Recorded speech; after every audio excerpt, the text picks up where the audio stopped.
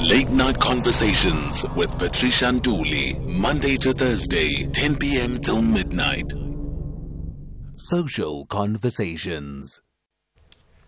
Well, we are speaking all things business and finance. This evening, we are looking at eSwatini's economic outlook.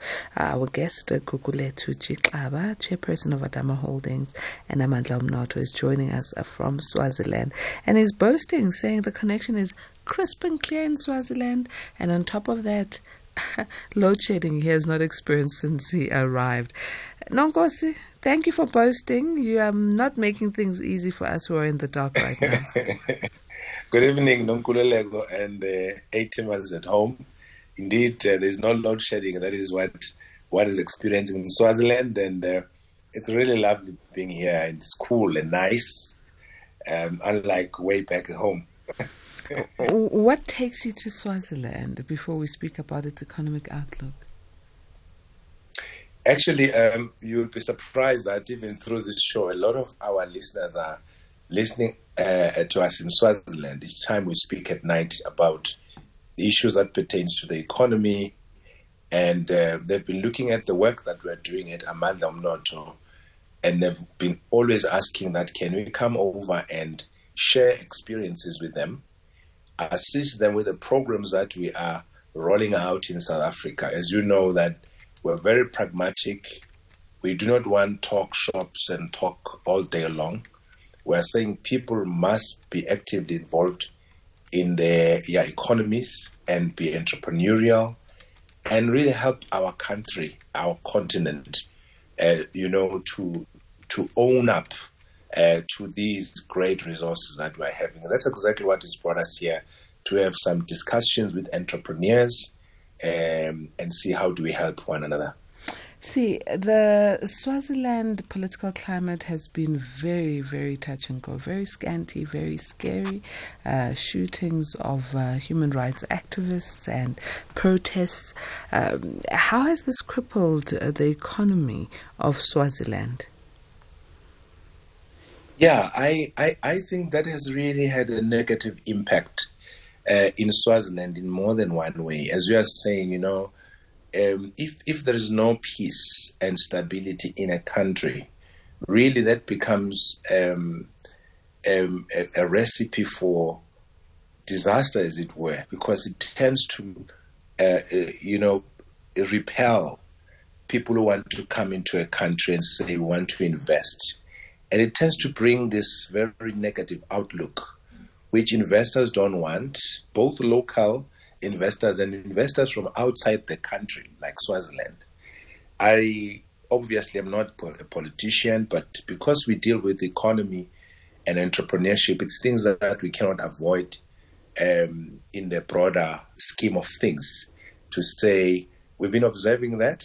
However, ours in the main has really been to help the guy and the person that is down there at Piggy's Peak, at Nkazache, at Mbabane, who says, I want to do business and help my family and help myself and sustain myself and pass that business to the next generation.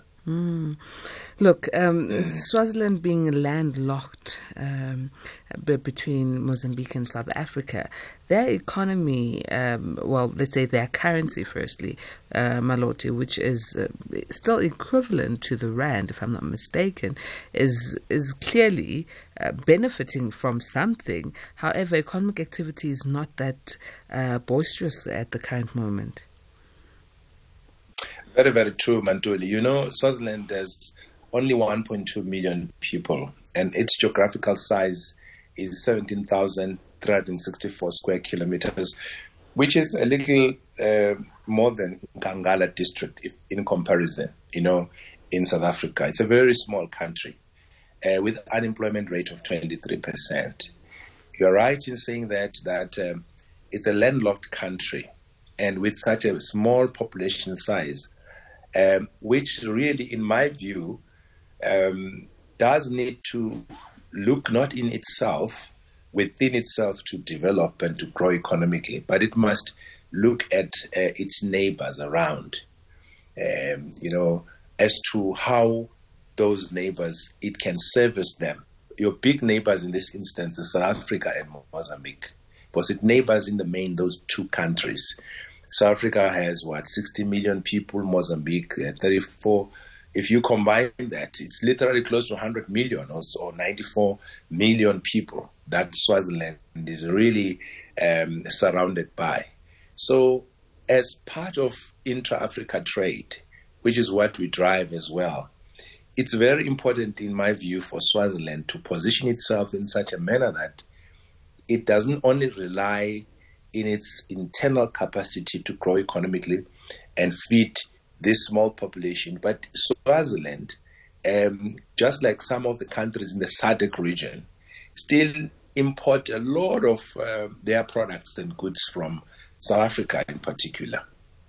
And for me, when you look at the balance of trade, it really, everything seems to be favoring South Africa.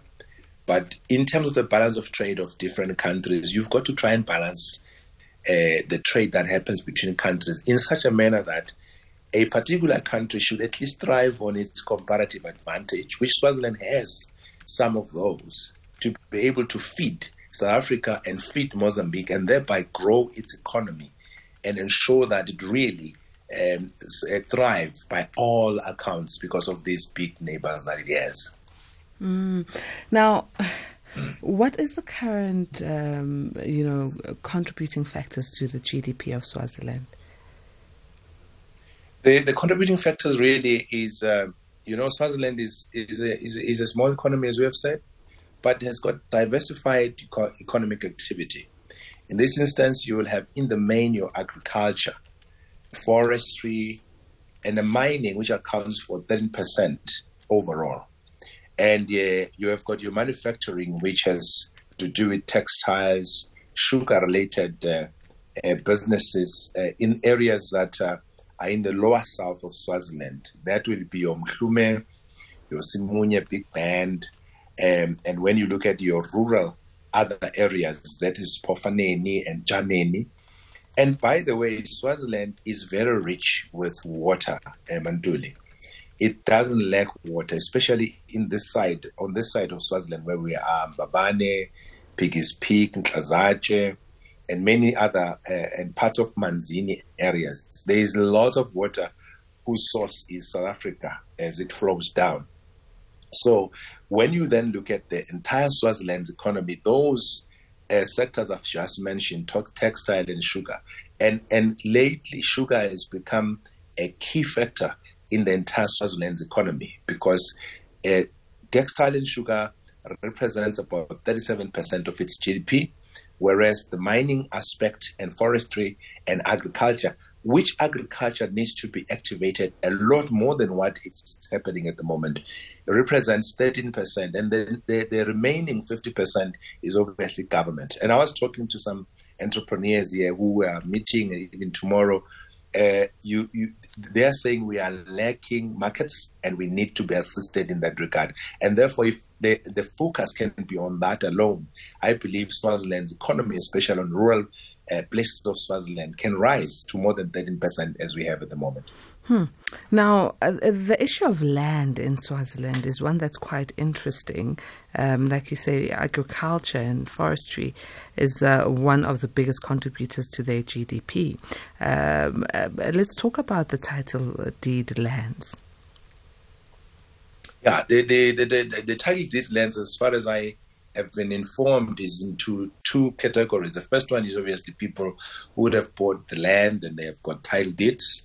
But it works in a similar way when it comes to some of the places in South Africa where much of the land is under the tribal authority, where people will have permissions to occupy and they're able to farm their land based on the traditional laws that the country has. That's exactly the case with Swaziland, where a lot of land is still sitting in the hands of His Majesty or the traditional authority. And that land must be utilized, Manduli. We've been making comparisons for a number of years now, where if you were to compare our structure in South Africa vis-a-vis Swaziland, vis-a-vis, Zambia, In Zambia, the banks are able to fund land freely that is in the hands of traditional authority. And at times, it's some of the banks that we have in South Africa, which in South Africa cannot fund some of that land because they will tell you long stories about, that land, you don't have the title deed, and yet they're able to do it in Zambia. So same thing here in Swaziland. We've got land that is in the traditional areas which people can utilize. And I think that's where funding institutions of Swaziland and SADC and even institutions that are now aligned to our BRICS group of countries, because as South Africa, we are not just representing ourselves in this BRICS formation, but we are representing Africa. And some banks like Afrexim, which are part of the intercontinental trade, the AfTA, those are some of the institutions that must come and assist such areas which really need funding support. Because as you and I always talk about on this show, funding is always the key feature in everything we're talking about when it comes to economic development. With the 75% of the population in Swaziland being employed in subsistence agriculture on Swazi national land, what does this tell us about the possibilities of investments and productivity in the country? It really, in my view, says there is a lot more that can be done, and you can even have more employment created within that agricultural space. Like I said, we have with the 23% unemployment rate in a small population like Swaziland, I think if the potential of agriculture could be looked into, it could really slash it by half in literally a few years' time, if there could be that particular focus placed on the economic activity of agriculture. You see, we're discussing practical solutions here to say Swaziland, just like its neighboring KwaZulu-Natal here as a province, does have a lot of goats, and therefore goat industry must thrive here. The forward and backward linkage of such an industry, as an example, should thrive, where you have got tanneries created and you've got processing facilities, you've got the breeding of goats, breeder stock, and all of those things, including sheep, by the way. Like I've said, because of the abundance of water, irrigation is not much of an issue as well, because agricultural activity requires that at least there must be irrigation. We're talking even about the moringa plants, which we are setting up in South Africa, that one of those must be set up here as an example in Swaziland. Get the Swatis to sort of like plant moringa, plant medicinal herbs, do all of those more smaller activities to be able to really drive their economic activity. You can literally get more people being employed, and not just being employed with low wages, which is unfortunately is the case at the moment, but with better wages and better salaries. Let's take a bit of a break and we will be back. So earlier on, when I was mentioning the currencies, I accidentally said the loti, and my loti is for Lesotho. Thank you, Atima, for reminding me. I'm human, guys. I'm human, and I'm going through a lot. The currency is lilangeni in Swaziland, and we're looking at the economic climate right now. Our guest, who is Gugulethu Xaba, Chairperson of Adamo Holdings, and Amandla Omnotho, is currently in eSwatini to gather up other entrepreneurs and find workable ways to work together.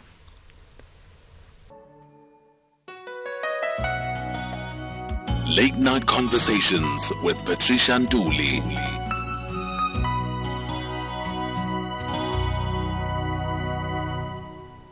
Still in conversation with Gugulethu Xaba, Chairperson of Amandla Omnotho. A-team is, this conversation is one that's quite interesting.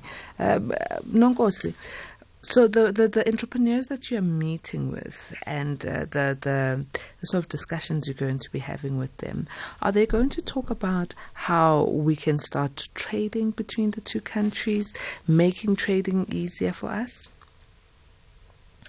Definitely, Mantuli. You see, intra-Africa trade, we should be able to own it as Africans in the entire African continents from our respective different countries.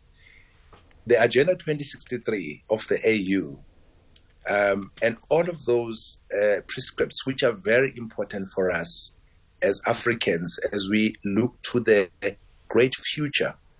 It is the future that we need to create. We should go out and preach that intra-Africa trade and not just leave it to politicians or politics, as well as to the so-called big people. We are the ones we've been waiting for, and we are the ones that we are waiting for. Every one of us has to take a responsibility and make it their job that we should go out there and do what is necessary for the unity of Africans.